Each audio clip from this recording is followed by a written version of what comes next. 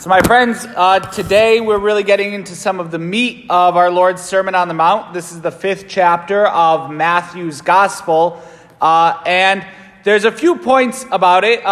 We need to really understand that our religion is not just about what we believe intellectually. It's not enough to just say, like, okay, if I can recite the creed, I'm a Christian, it's all good. Rather, that needs to shape how we live morally.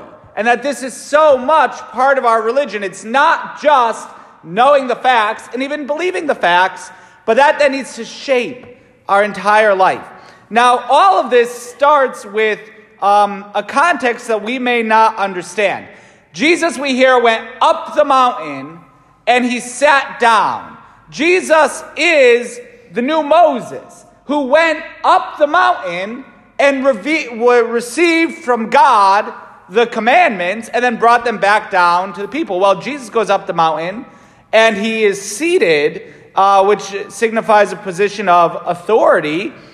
And he teaches, and listen to some of what he said. You have heard that it was said by who? Moses, right? But I say to you. That authority that our Lord claims for himself is pretty incredible. It'd be bigger than me saying hey, Pope Francis said this week this and that, but I say, no, it should be Pope Francis said, and I agree, full stop, right? We should really, someone who has greater authority can say, you've heard it said from God through Moses, this and that, but I say to you. Jesus is claiming an authority as he's doing the teaching.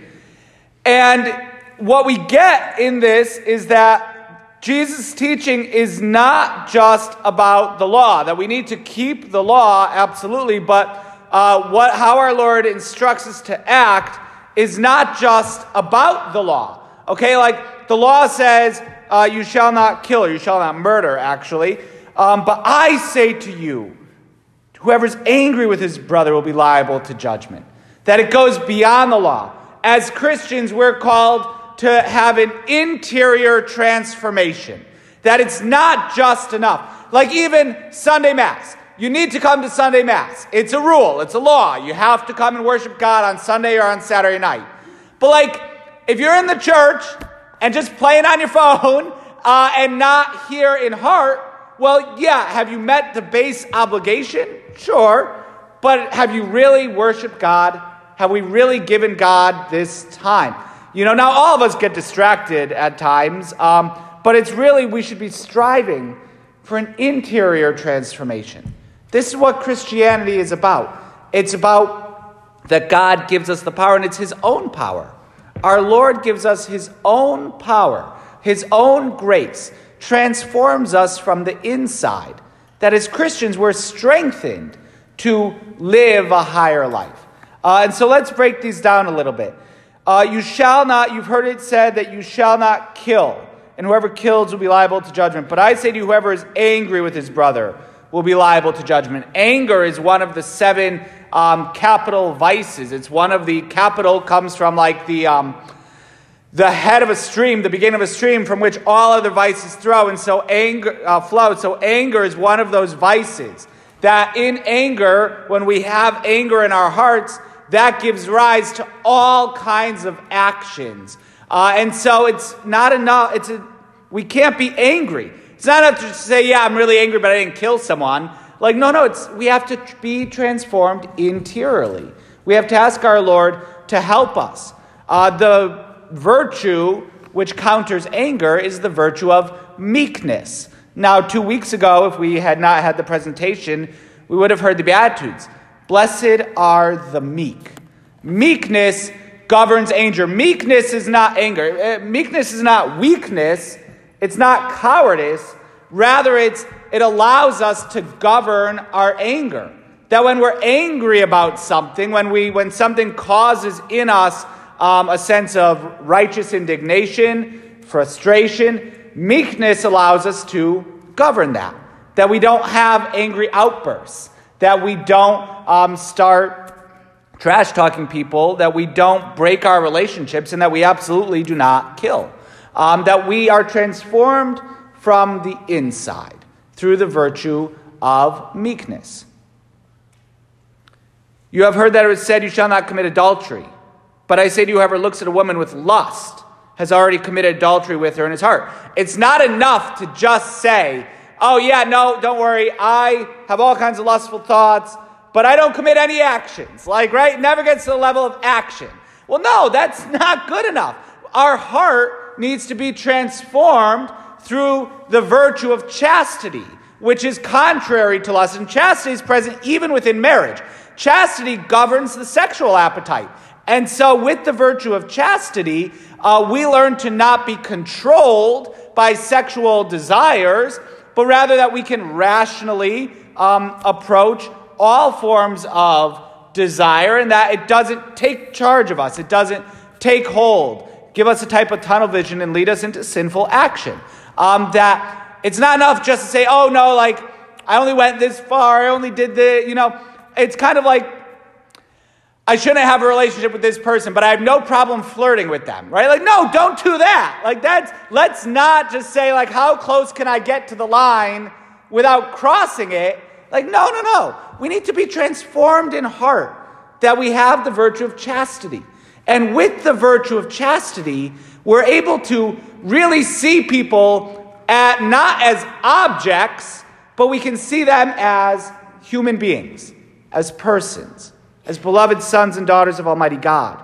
We can see them in all of their dignity. Our world, through the proliferation of so much garbage, particularly on the internet, has gotten to the point where we just see people and we judge them based on sexual value. And this is a scourge in our society. Our Lord says, if your eye causes you to sin, tear it out, throw it away. If your right hand causes you to sin, cut it off, throw it away. Maybe with Lent coming up. If your iPhone or Android or laptop or tablet cause you to sin, throw it away. It's better to go to heaven with a flip phone than not at all, right? We really need to see what are the causes of sin. If it's not good for me to be around this particular person or that particular person, it's going to cause the risk of infidelity in my marriage, or it's going to cause the risk of just unchastity. Well, then don't spend time alone with them, right? It's all the things we need to. Fights against sin need to be won hours in advance or even days in advance, and not just I'll be strong enough in the moment of actual opportunity. No. We need to have interior transformation. We need to be strengthened on the inside. That's the virtue of chastity, which allows us to apply reason in the midst of difficult situations. With this point in particular, I do want to say there's a great resource. I should have printed out some cards or something for it.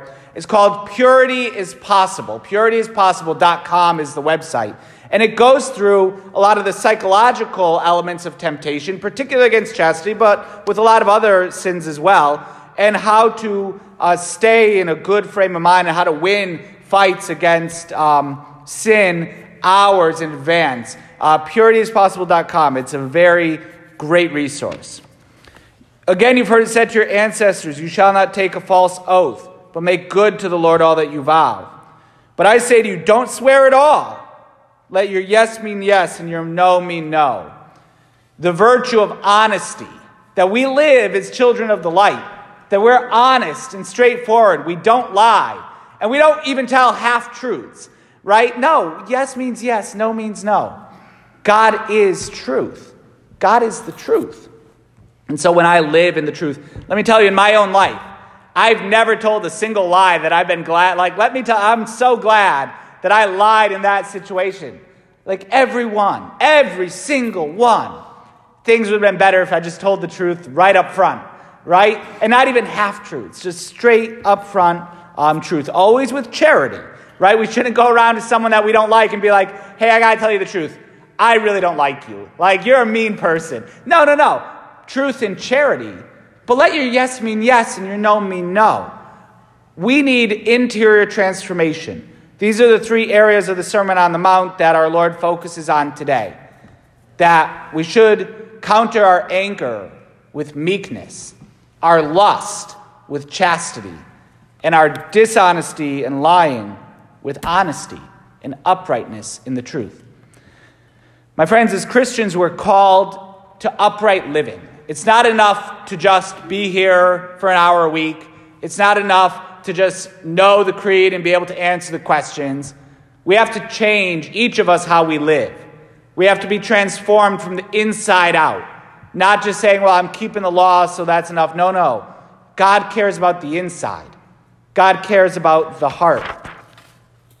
In the responsorial psalm, one of the last sections that we read, give me discernment that I may observe your law and keep it with all my heart. We want to keep the law of the Lord, yes, but we want to do it with all our heart, not begrudgingly or in a legalistic way, but with our heart. Because we love not just the law, and we love not just this form of life, but we love the lawgiver himself, our Lord and Savior Jesus Christ, who today instructs us as his disciples how to live in a way keeping with him so that he can lead us by an upright life to true beatitude, to lasting blessedness.